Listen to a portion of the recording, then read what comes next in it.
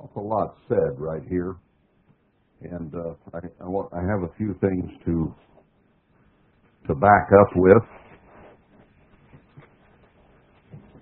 Getting back into Deuteronomy 8, let's go down. Let's for a moment flash back up. We've gotten down into verse 9, but I'd like to go back up to verse 8 for a little bit here. I located some backup material I had that I want to present to you a little bit. This part where it says, "For the eternal your God brings you into a good land, a land of brooks of water, of fountains and depths that spring out of valleys and hills." And I did go through and name a little bit about the water sources in the Middle East and that Israel over there, and then spent, I guess, quite a little time and I didn't even begin to cover the water sources in this country. There's water, well, we just have more water than you know what to do with if we use it properly, and we haven't been lately, but nonetheless, this land was blessed with all kinds of water. You don't have to get far east of the Rocky Mountains before it just turns green everywhere, and even on the west coast and through the Rockies, there's a great deal of water and big rivers and so on and so forth, and springs and fountains and all that. But I'll read a couple of excerpts here from other sources, because what we're really doing is trying to see if that land fits what the Bible says.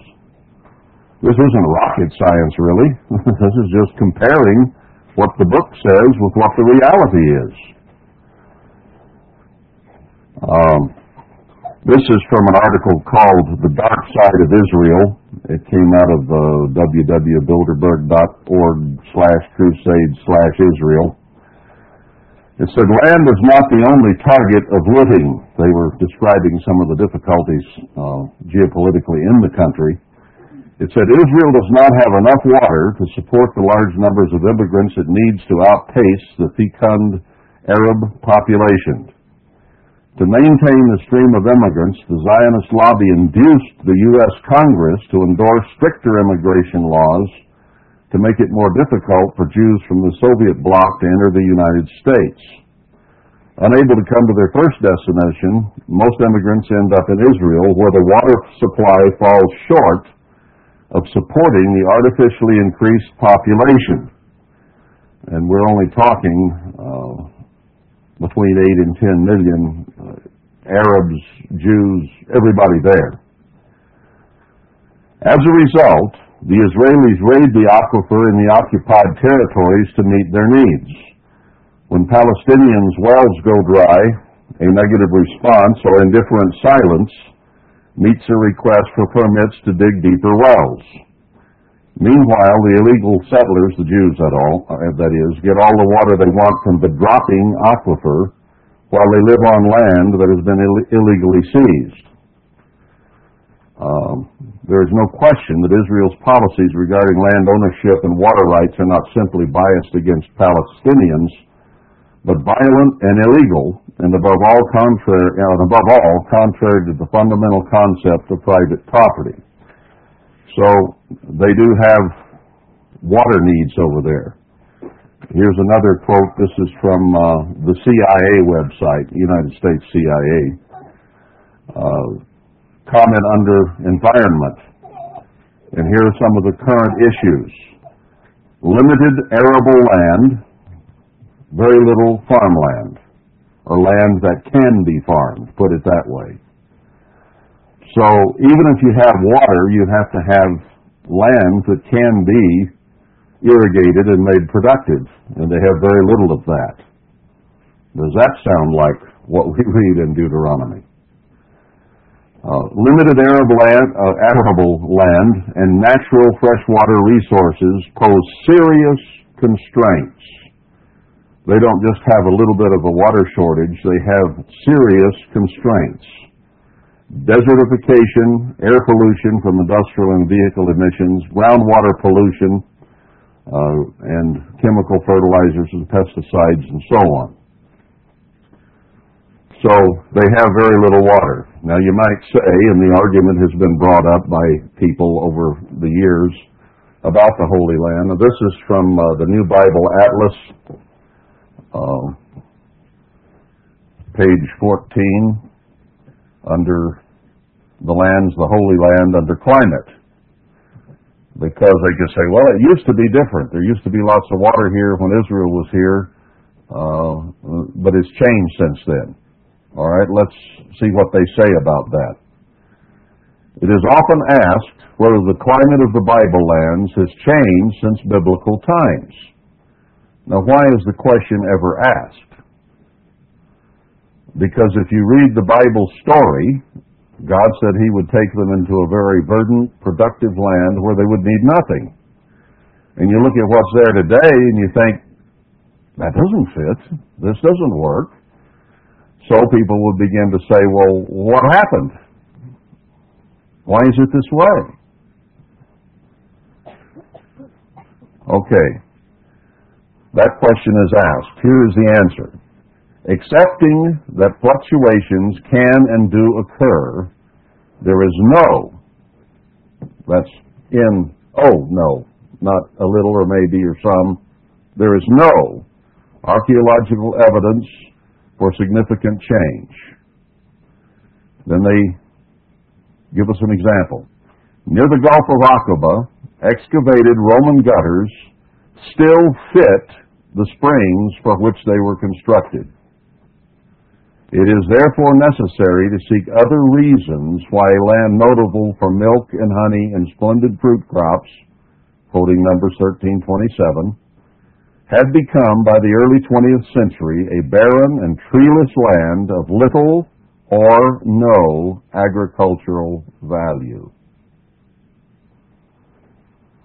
Archaeology tells them that the springs, small springs that are down near the Gulf of Aqaba, still fit the channels that were built to contain them thousands of years ago. If there had been a lot of water back then, those springs would have been bigger, and the gutters would have to have been much larger, obviously. So I think they're drawing a correct conclusion there. Did we read Numbers 13, 27? I'll just flip back there for a moment. Well, this is the report. Maybe while we're here, we'll just go ahead and pick up a little bit more of it because it gives us a bigger picture. I was going to come here anyway. This is where the spies went in to spy out the land before going in with Joshua and what they would see. And verse 20, and what the land is, whether it be fat or lean, whether there be wood therein for building, for fires, for the various things people use wood for, or not. And be you of good courage, and bring of the fruit of the land. Now the time was the time of the first ripe grapes, so in the springtime. And they searched the land, and ascended by the south, and came to Hebron. Verse 20, they came to the brook Eshcol, and cut down from thence a branch with one cluster of grapes, and took it between two upon a staff. Now, most grapes I've had anything to do with, I could easily pick up with a couple fingers, a whole cluster. But here it took a rod over the shoulder of two men to carry a cluster of grapes. And they bore it between two on a staff, and they brought of the pomegranates and the figs. It was called the brook Eshcol, meaning valley, because of the cluster of grapes which the children of Israel cut down from there. And they returned after 40 days. So they came back, verse 27, they told him and said, we came into the land where you sent us, and surely it flows with milk and honey, and this is the fruit of it. Grapes, milk, honey.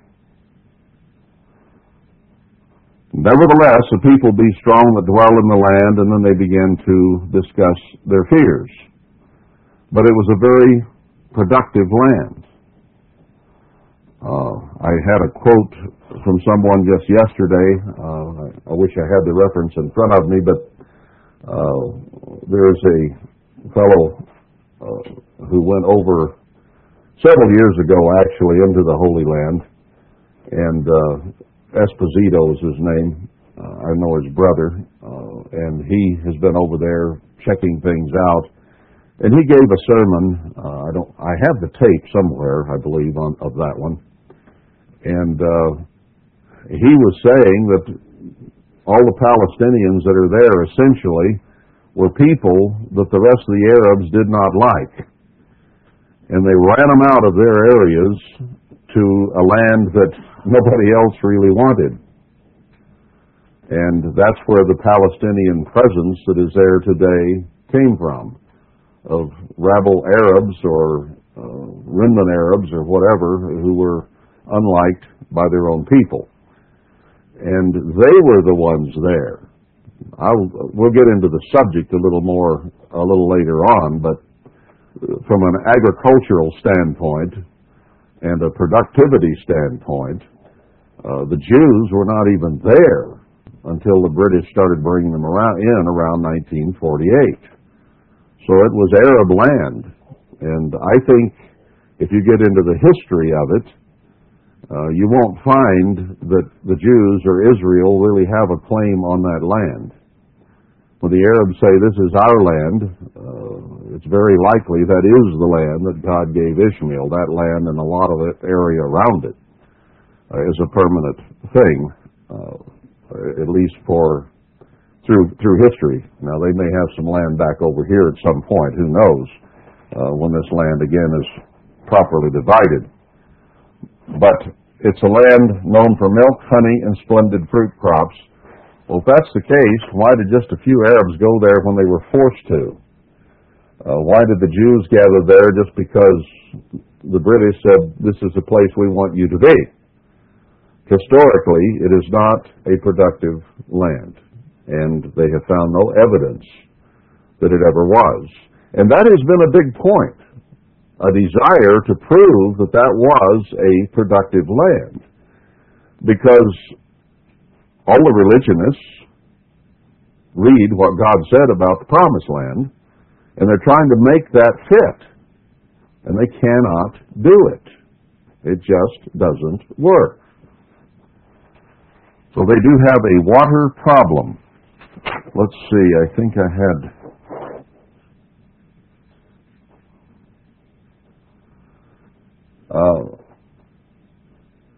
here's another comment about trees. Few districts, the same book, Bible Atlas,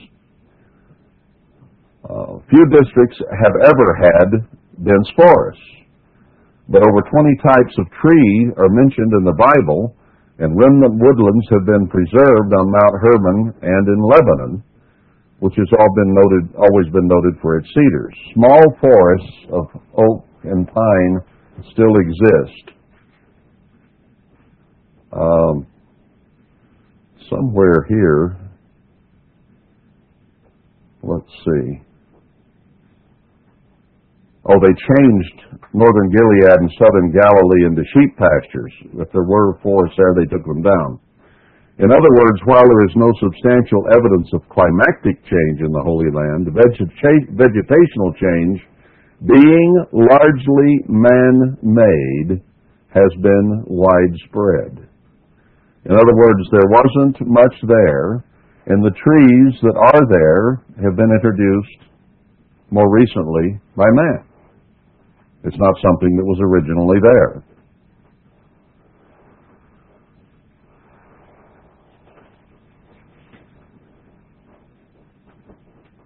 I think that's all I want from there. I have another quote here on water or something like that. Let's get a couple here on milk and honey. Somebody looked up some tables.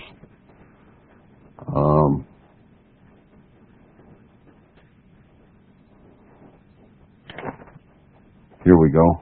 Largest honey producers in the world: China, Turkey, Argentina, the United States. The USA is number 4 in the world for producing honey. I don't know what it is on milk. I didn't look that up, but it's very high on that as well. The tremendous dairies all the way across this country. Wisconsin, some of the northern states up there are really known for it, but there are incredible dairies in Southern California. Just go on one after another, after another, after another, and they're all over the country. Ironically, the land of Israel over there isn't on the list. In fact, it's way, way, way, way down toward the bottom of the list. They didn't make a list that long so that it could include Israel. But the U.S. is number 4. We're also the number 8 country in exporting honey. So this is a land of great dairies, great milk production, and great honey production. So that land over there simply does not fit Numbers, as we just read it, 13:27, was it?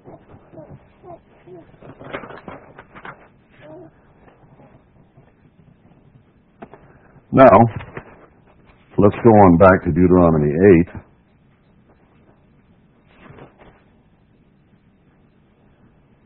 See if there was something else here I wanted to include at that particular place.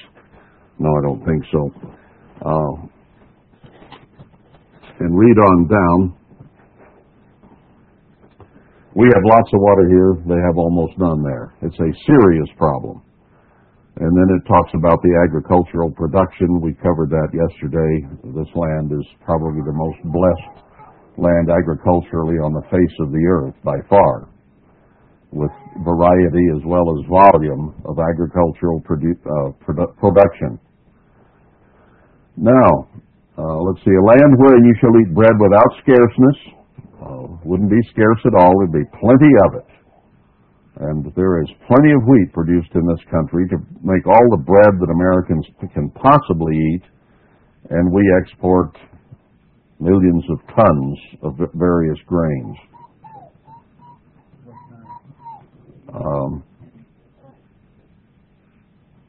Now let's go. You shall not lack anything in it. Focus on that just a moment. This land has to have everything you could need based on this scripture, this land that is the promised land. Whether it's that one over there or whether it is possible that this is the original promised land. Can you think of anything in terms of a natural resource that we don't have? I think it's easier to do it that way than to start listing the things we do have.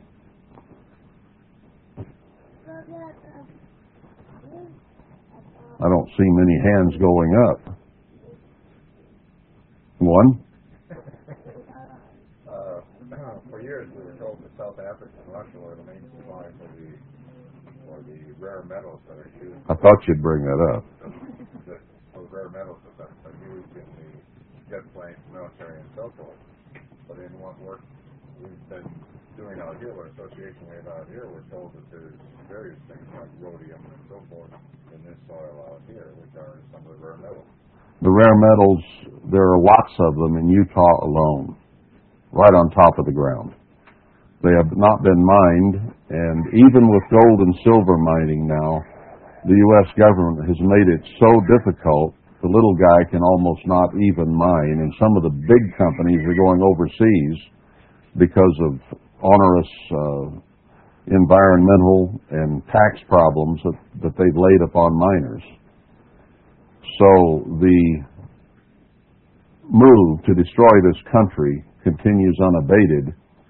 And it's not that those things are not here, it's that they will not let us use them. Like oil, we import oil, but we do not need to. As I said yesterday, we have oil here enough to take care of us for hundreds of years at full production. It's there in reserves. I've watched them myself, big oil wells by the thousands in Texas and other places, and then cap them. There's plenty of oil. So there is nothing that this country lacks. We have it all here if we just wish to use it. Well, one of the things you really need to have a modern economy is mineral resources, like you mentioned, the rare earth minerals. Those haven't even become important until just recently, but we do have them here. But let's read on down. A land whose stones are iron, and out of whose hills you may dig brass. To build a powerful nation, you have to have the metals. Now, I can show you quotes about, well, I've got one right here. Here is a list. You got your pencil ready and a tablet full of paper. Here's a list of the natural resources in the land of Israel over there. Timber, and we already read there's very, very little of that. I've driven all over that country, north, south, east, and west. I found a few scrub oaks on Mount Carmel. Mount Hermon is virtually void of timber. They have a few little groves in the Golan Heights. They have very, very little. We already read that in the Bible Atlas, that they'd planted some trees, but they don't have much. They got a few cedars up in Lebanon.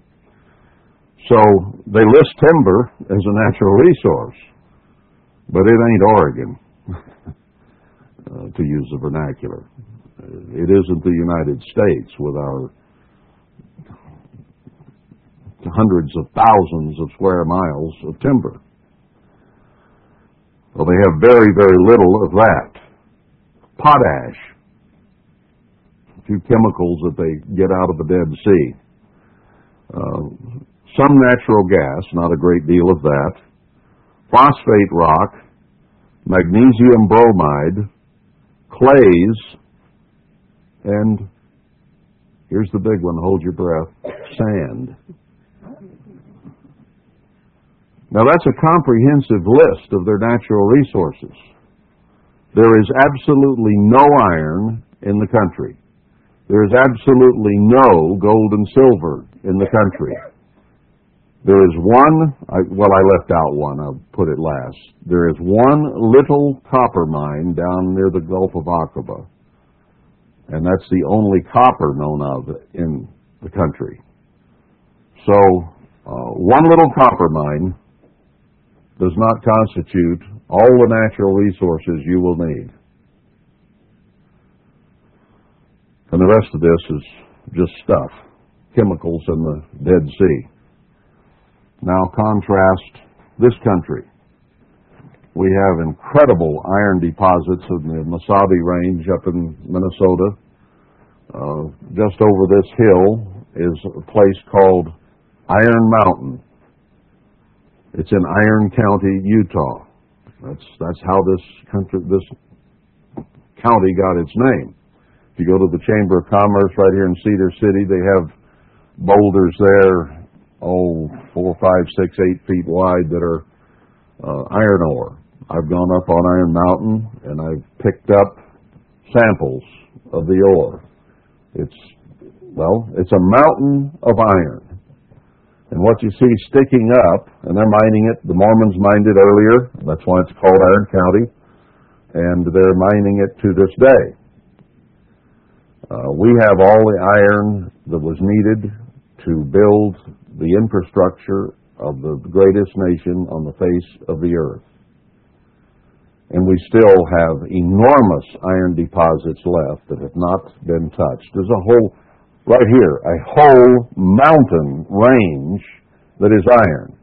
This land right around here that we are camped on, and on the other side of this ridge, has so much iron underground that pilots of commercial airlines have said there when they fly over this area, their instruments go bananas.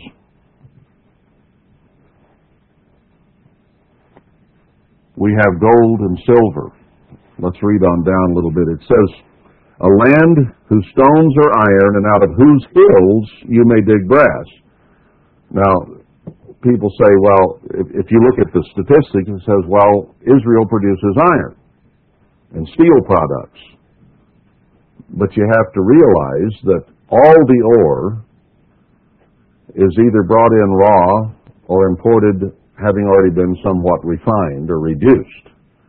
Yeah, they do make some steel products there, but not from land or from iron out of whom they, or from which, let me start over.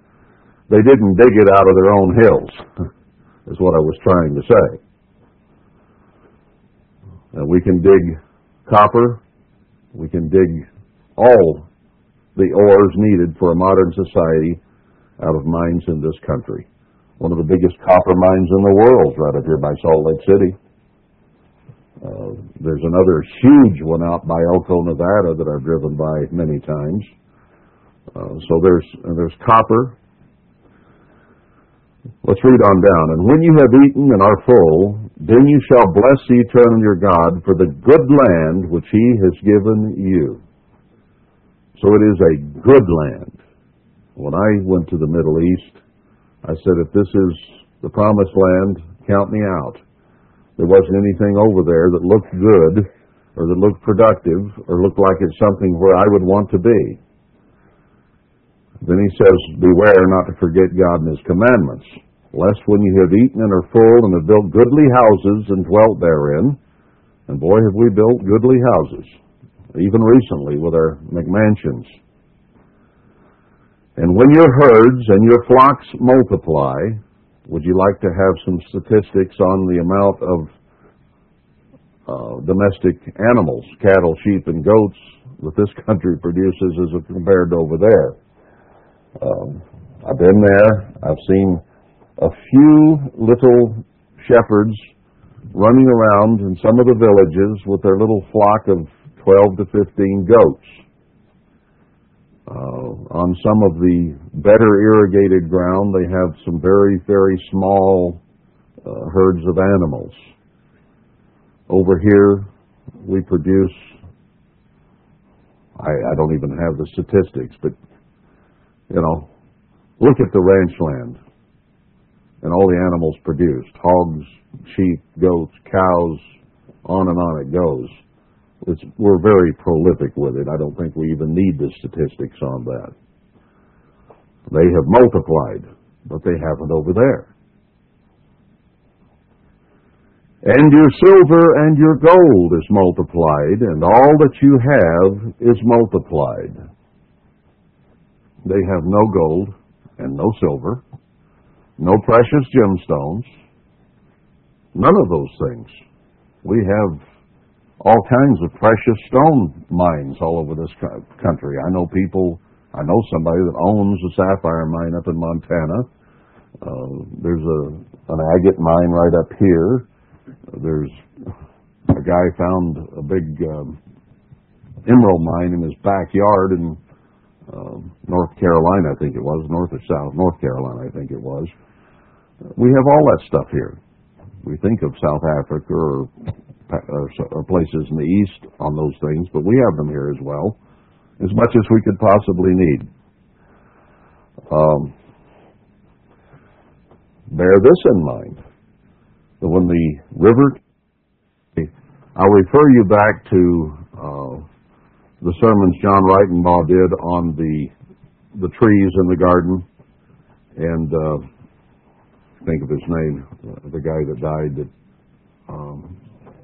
Jim Rector, did also some sermons in a paper on the Garden of Eden and Jerusalem and so on. And I did some as well. But I think it is fairly easy to prove without going back to those. I'll refer you to them and to my sermons from which I quoted from those two that would be in our scriptural sermon index if you don't want to go to those or can't find them, but they can be found.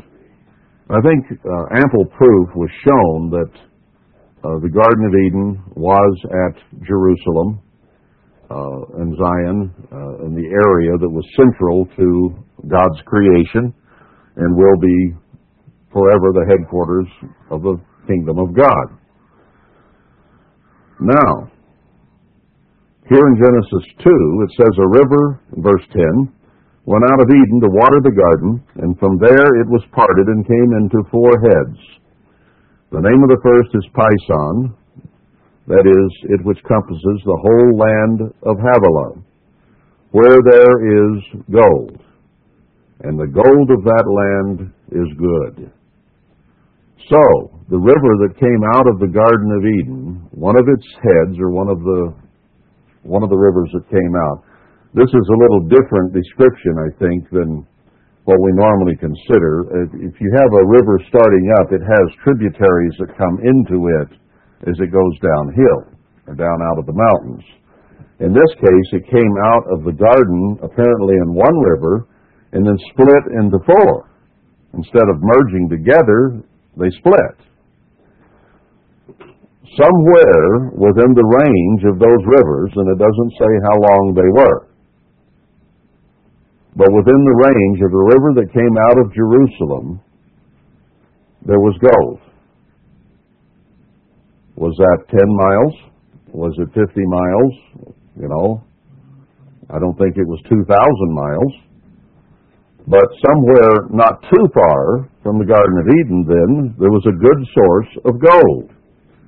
And there's bdellium and the onyx, so precious or semi-precious stones, also there, none of which you find in the nation of Israel and the Middle East, or anywhere near its borders, for that matter. The name of the second river is Gihon, the same as it that compasses the whole land of Ethiopia. Now, we think of Ethiopia as a country over there, but if this were the first cradle of civilization over here, then all the peoples of the earth, all the races, were here originally. They had been killed in the flood, went out on the plain of Mesopotamia, but came back here. So this was the original place. So there was an Ethiopia here. The name of the third river is Hiddekel, which goes toward the east of Assyria, and the fourth river is Euphrates. But the point I wanted to make is that the central source of this was Jerusalem. Then the things that are mentioned here have to be within at least a reasonable range of that. There are no evidences of any rivers over there that could have come out of there. I think it is interesting up here in Zion, though, that you have several rivers that have their headwaters right in the Zion area. Primarily the Sevier River, which goes north from Zion, the east fork of the Virgin River, which is back to back with the Sevier River where they headwater at a pass. You have the North Fork of the Virgin coming out of Cascade Falls up here, and then you have Ash Creek crossing down here out of below the Kolob Fingers. Now, they're not large rivers to this day, but at least there's rivers coming out of it, and they don't have that over there at all. Kind of an interesting observation there as well. Now, nobody knows, according to the commentaries, where the land of Ophir was. It said they had gold in Ophir, 1 Chronicles 29.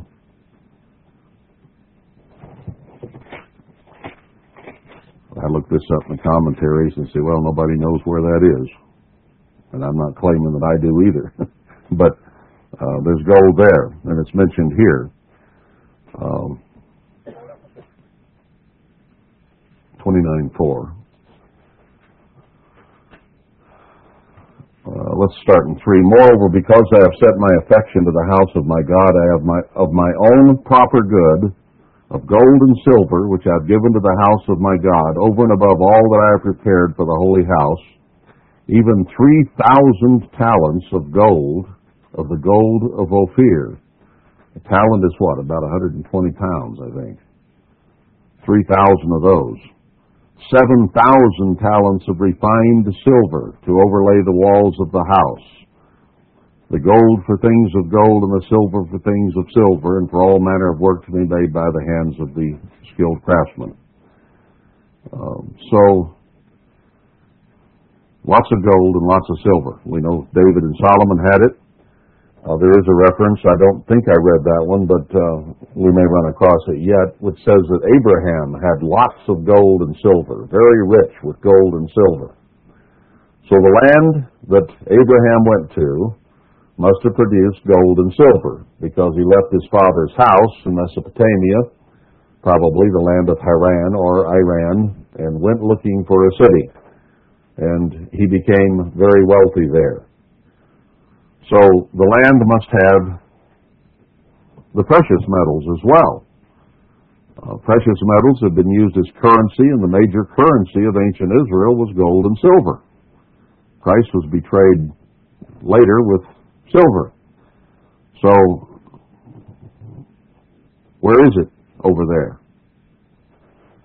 If you're going to find the promised land, you're going to have to find a place that has all these things.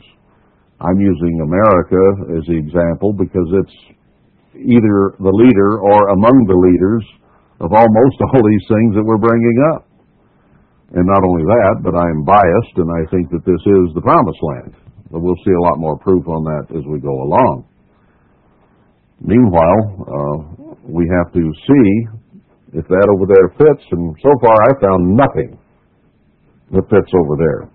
And we've got a lot more stuff to cover. Oh, here it is, Genesis 13:2.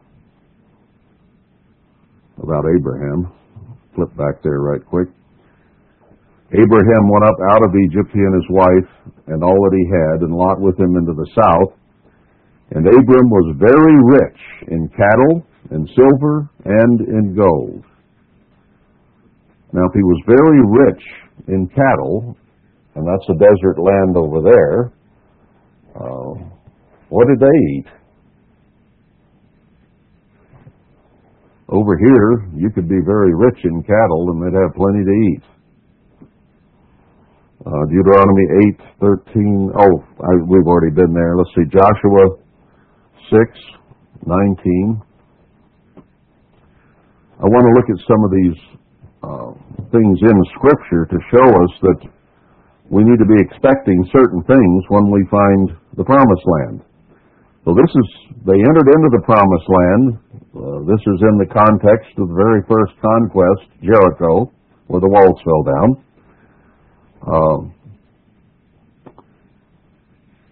Verse 18, and you in any wise, he's telling them what to do when they take the city.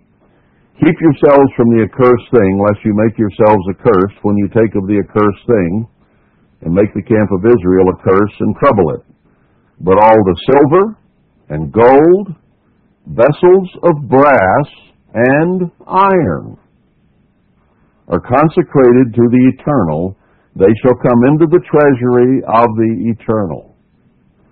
So when they went into the promised land, having wandered for 40 years, and I don't think they were carrying gold and silver on their backs, they didn't have the capacity to do that. They had brought it out of Egypt, yes, but where had it gone? And had they had to buy from people where they went or whatever, I don't know. But that's neither here nor there. What they may still have had when coming from Mitzrayim, they had. But this is pointing out that there was silver and gold, brass and iron in the Promised Land. There is almost none of that over there. No iron and very little copper from which you can make brass. Over here, there's gold and silver everywhere, almost. We've had tremendous gold rushes in California, Alaska. They mine gold all over the Rocky Mountains. Silver, one of the biggest silver mines in the world, is right over here in St. George. I don't know whether most of you know that or not, but it's called Silver Reef. They took enormous amounts of silver out of there until World War II. And because of the need for materiel and manpower, they abandoned those silver mines to fight the war. And since the war, during the war and right after, that is all filled with water. And there are chemicals in there that are dangerous, and as a result, they've not picked up the mining. I know personally some people who tried to get it restarted again just recently. And there was so much governmental involvement and so on that it was impossible, so we backed off of it. But there is still a huge silver deposit right here at the base of Pine Mountain. There it leads. There's a museum right there about all the silver mining that went on. The shafts are still there. I've seen coins minted from it. So right here, there's lots of silver. There's lots of gold right here. Well, where did those people in Jericho get this stuff? If the promised land was there and they were in it, where'd this stuff come from? If it were over here, there'd have been no problem. Now, we'll get into archaeology a little later, but they say the Iron Age did not begin till 1000 B.C., David and Solomon. And yet here we have Abraham with gold and silver, and we have iron and brass when they first went into the land. Where did it come from? That was long before David and Solomon were born. And they have found no evidence whatsoever of David or Solomon or any of the things that the Bible says they built. Now, if you go up into Mesopotamia and Iran and some of those places where they talk about the Babylonian and the other empires that were there, Persians, Medes and Persians, they dig up cities that were there. But you go down into the Middle East, into Israel, and you can find no evidence of it. And yet Solomon built some of the finest buildings and the huge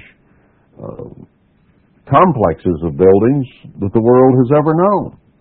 And no evidence whatsoever. The only thing they found that could even begin to tie King David to it is one little scrap that says House of David on there. You know how many Davids there have been in the world? Not just King David of Israel. How do you know that that's King David? That's the only thing with anything that has a name even close that they found. That's more in the archaeological section, but since we're talking about iron and so on, obviously the Iron Age was there long before. David and Solomon weren't born for a long time after they came into the land and settled it. So why do we have iron and brass there? Well, it was here all along. I can show you references. They had iron before the flood. Where do all these people come up with these so-called ages, Bronze Age and the Iron Age and so on? It's actually kind of ridiculous.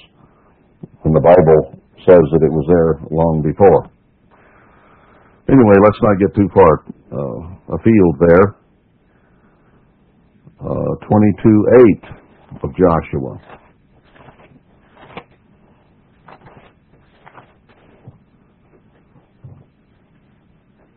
And he spoke to them, saying, Return with much riches unto your tents, and with very much cattle, with silver, with gold, with brass, and with iron, and with very much raiment. Divide the spoil of your enemies with your brethren. This is in the promised land again, under the rule of Joshua, as they were taking the land. So it wasn't just Jericho, but other places these things are mentioned. Very verdant land, much cattle, and much natural resource. 1 Kings 10. And here I want about verse 27, talking about the things that Solomon had gathered up. And the king made silver, verse 27, to be in Jerusalem as stones, like rocks on the ground. It was so common. And cedars made he to be as the sycamore trees that are in the vale, for abundance. There's been no climate change over there. Where are these huge forests?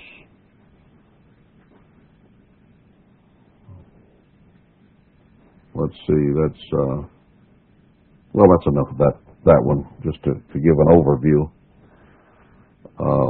Yeah, it says he imported some from the Queen of Sheba and so on, but where was she?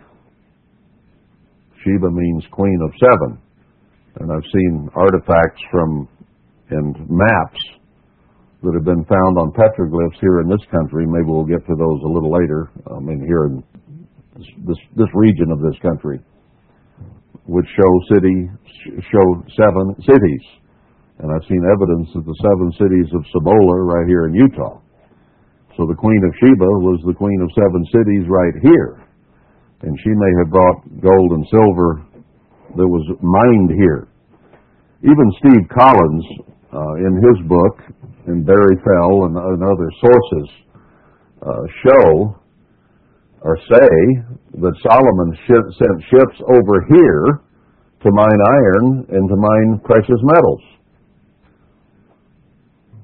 Now, did he send from here, or is the direction reversed a bit? Maybe Solomon was here and was able to bring these precious metals from this continent instead of coming from the Middle East to this continent to get them. Now, he did have ships going around the world. It says it took 3 years for his trading ships to go around the world, and that's about what Sir Francis Drake took, the British sailor, when he went around the world, and that's what it takes in a sailing ship doing trading.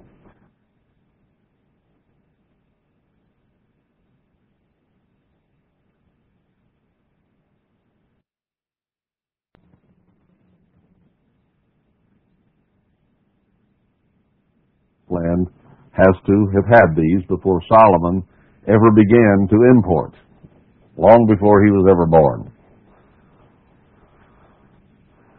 It was already there. Now, what about those people? Archaeologists will tell you that those people were just not even yet having iron and brass until Solomon's day. In other words, they would have us to believe that the peoples that inhabited the Promised Land were basically savages. That's the way the Philistines and the various ones are depicted in the movies, and that's the way archaeology would tell you what they are. I don't believe that.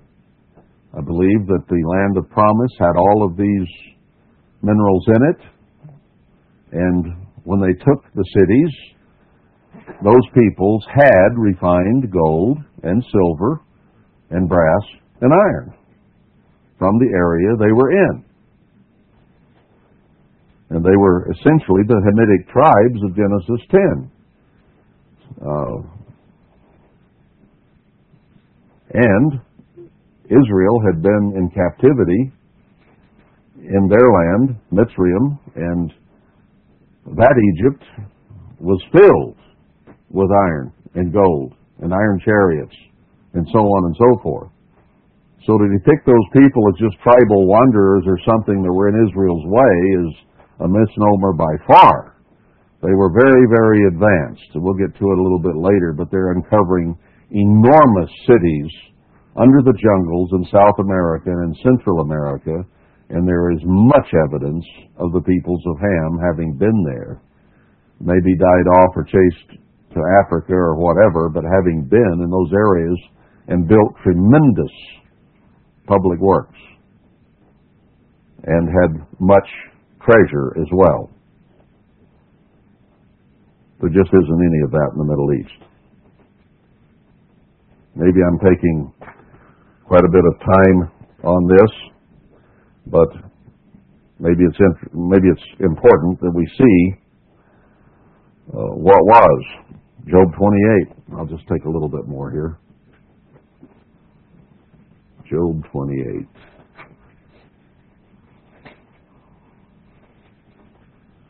Verse 1. Just breaking into what's going on with Job without that story, but to see something here. Surely there is a vein for the silver and a place for gold where they refine it. Iron is taken out of the earth, and brass is molten out of the stone. He sets an end to darkness and searches out all the perfection, the stones of darkness and the shadow of death. The flood breaks out from the inhabitant. Even the waters forgotten of the foot, they are dried up, they are gone away from men.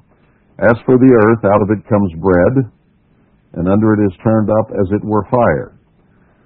So you have agricultural land with a lot of volcanic action under it. There's an awful lot of that in this country.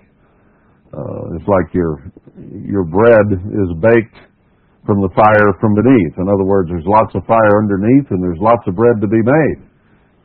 If you look outside this tent right now, you see lava rock is all you see in terms of the type of rock here. And it's all over the ring of fire and all up and down the west coast and even in the east coast of America. The stones of it are the place of sapphires, so precious stones. I already said, I know people that mine sapphires here. And it has dust of gold. Interesting. There is much gold in this country in hard rock mining, but there's a lot of placer mining. That was what the California gold rush was, panning it out of the rivers.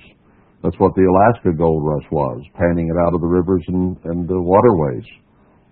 So it's in the dust.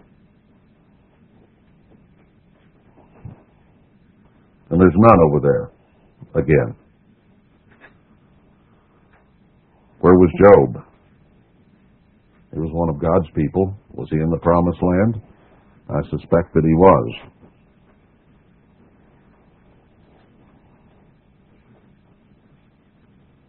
Let's see.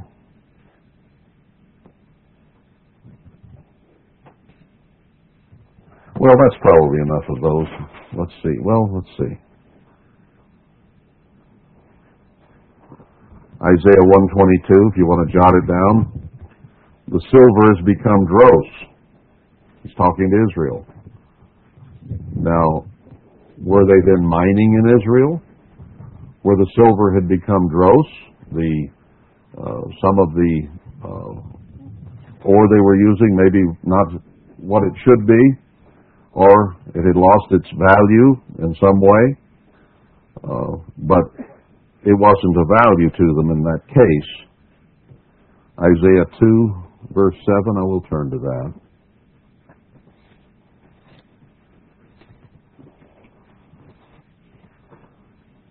Maybe one reference would be enough for us to see, well, there was some silver, there was some gold, there was some iron, but I think it means a lot to see how often it is mentioned, because it shows a great deal.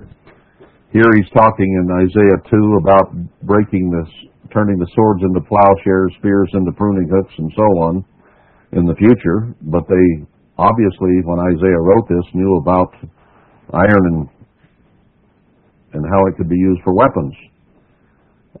Verse 7 is what I'm wanting here, though. Talks about the Philistines, and they please themselves in the children of strangers. Their land also, the land of the Philistines, okay, is full of silver and gold. Neither is there any end of their treasures. Their land is full of horses. Neither is there any end of their chariots. Well, now, Hollywood will tell you that the Philistines were along the coast of present-day Israel. And it says their land, not imported, unless somebody keep making that argument. Their land is full of silver and gold, and no end of their treasures. They were quite wealthy. So is it any wonder when Israel came into Jericho or came into the other cities that God had to tell them whether to keep the spoil or not to keep it or whatever? Because it was there. But if the Philistines were in that Middle East, where did they get all this? They had to be in a land that had it. So when you read all this stuff and you can't find any of it over there, then you begin to say, there's no climate change. They didn't mine it all out. They didn't do this. They didn't do that. You're looking at the wrong spot. You know, you have to finally conclude that. I'm looking in the wrong spot. Isaiah 40, verse 19, mentions the craftsman of silver and gold. Here's a quote from Nelson's Bible Dictionary. There are no precious stones in the Holy Land.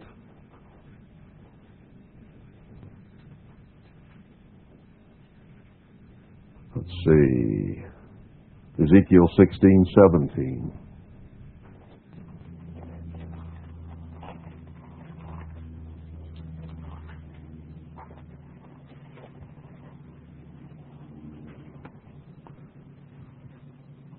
Well, this is the chapter that's talking about Israel and how she was dressed and so on. Her garments, verse 17, you have also taken your fair jewels of my gold and of my silver, which I had given you, and made to yourself images of men that do commit whoredom with them. Now, he says, I had given it to you. I think that probably implies that when he gave them the promised land, he gave them a land that had that in it. In other words, he gave it to them. The Philistines, the Hittites, Hivites, Amorites, and so on, had that stuff when Israel came into and took the land that God had said would become theirs. So it was given to them.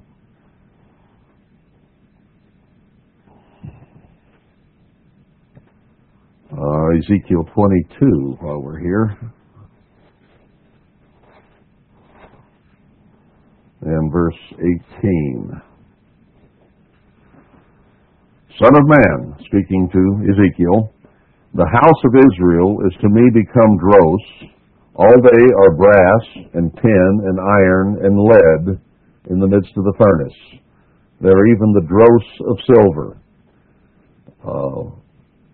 Therefore, thus says the eternal God, because you are all become dross, behold, therefore I will gather you into the midst of Jerusalem, as they gather silver and brass and iron and lead and tin into the midst of the furnace, to blow the fire upon it, to melt it. So they weren't just going somewhere and bringing back from far lands these things. I think this indicates very clearly that they were refining it in the promised land. Do you know how prohibitive it is if you find a good gold mine these days? An ounce or two of gold per ton is a good mine. Imagine bringing it from, let's say, Asia or from Africa, from Johannesburg or whatever, by sailing ship, by the ton of ore, and then refining it in the promised land. You'd have to refine it in the far land and then ship the gold and the silver and the purified iron. Otherwise, you wouldn't have had enough sailing ships to bring that much ore over to the promised land to refine it. So obviously, if they were refining it in the promised land, that's where they had to have gotten it. And he said that in the promised land, you will dig your iron and your brass and so on from the hills in your land, not import it. And here he includes precious as well as not so precious metals.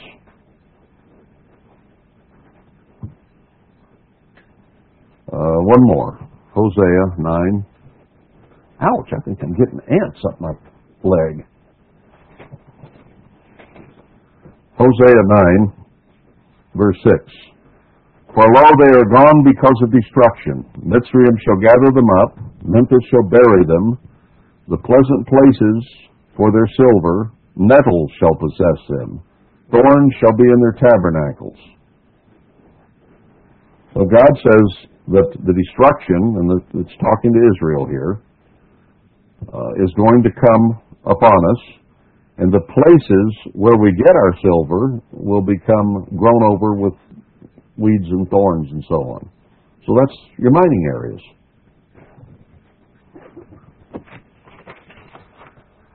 All right, let me set those aside. What time is it getting to be? 4:08.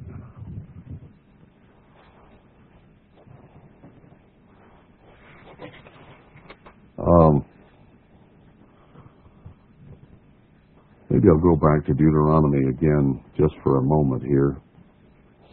Deuteronomy 8 again.